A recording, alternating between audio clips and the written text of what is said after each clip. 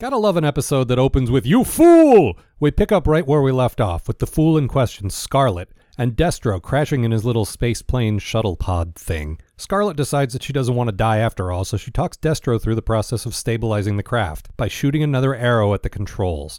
Yeah, I don't know either. Destro brings her back to Cobra HQ, where she beats up a few guards, but is ultimately overpowered and taken away. Then, just in case you were starting to think impure thoughts about Scarlet, the Baroness shows up and reminds you just where your impure thoughts belong. Cobra Commander welcomes Destro back home, and Destro knocks him around a bit for attempting to blow up New York without him. I mean, he says it's a waste of resources, but we know the real reason. In fact, he's so pissed off that he decides to just take over. Wait, can he do that? I mean, for all I know he can. I've never been terribly clear where Destro falls in the hierarchy of Cobra. I thought he was like a district manager or something, but obviously he's more important than that. He at least rates a key to the executive washroom, apparently. Meanwhile, the Cobra guards throw Scarlet down some stairs and say this. G.I. Joe Witch? I think that was G.I. Joe Witch, but that can't be right. The toy line won't get that desperate and goofy for at least a couple more years. Scarlet gets in a tussle with one of the Cobra slaves until she notices Duke's ring. I can only assume this fills her with the desire to throw the poor girl down her own flight of stairs. After all, it was pretty clear that Duke and Scarlet were making goo-goo eyes at each other in part 1, but for some reason she decides that they're friends now, or at the very least, allies. Yes, now I understand perfectly. I'll be honest, I'm not entirely sure what this exchange means at all. We cut back to the Joes long enough to learn that they now have their own mass device. Then we go back to Cobra HQ. Fine with me. I said it about Transformers and I'll say it here. The good guys are boring. Let's stick with guys with mind control devices and giant killer robots. So Destro makes the world leaders surrender, asserting his control over Cobra. And Cobra Commander just sort of sulks off to the side and lets him do it. Something troubles you, Destro? The world is not yet at your feet.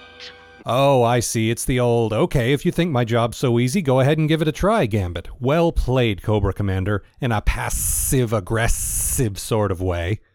Destro can't take the insolence, though, and really aren't shows like this great for teaching kids words like insolence and oblivion, and orders the Baroness to target New York City with the mass device.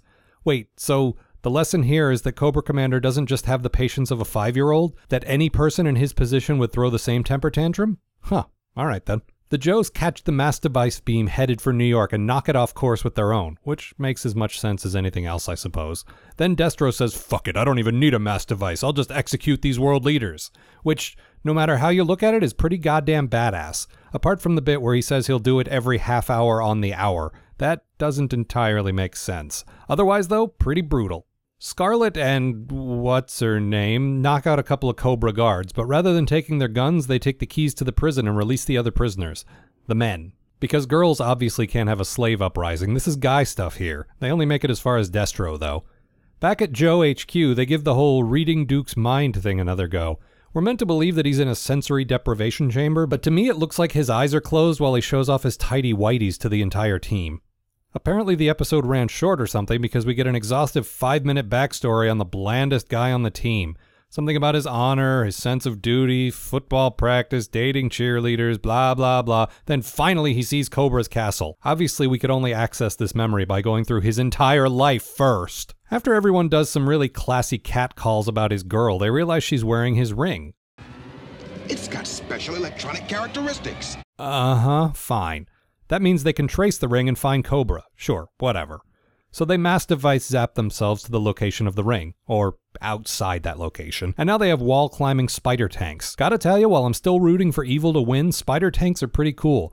Not as cool as Cauldron of Hot Lava, though, or Floating Disco Platform. Yeah, sorry, Cobra's still the best. I mean, look at those robots. Look at them! A bunch of fighting happens, G.I. Joe style, which means stuff like a ninja shooting a machine gun and a barbarian fighting a motorcycle. Never change, G.I. Joe. Never change. In a desperate escape, Destro, who apparently has been studying up on his Megatron, points the mass device at the Earth's core and escapes, presumably to some place that isn't Earth. But then Gung-Ho shoots the thing and everything's fine. Cobra Commander tries to escape with a basket over his head, but his brilliant plan is defeated by a dog. Wolf, whatever. Not the Commander's finest hour in any event. Epilogue. Some stupid Joe zaps the Eiffel Tower back to London. Ha ha ha. We entrust complex weaponry to the people who don't know basic geography. Ha ha ha. It's funny.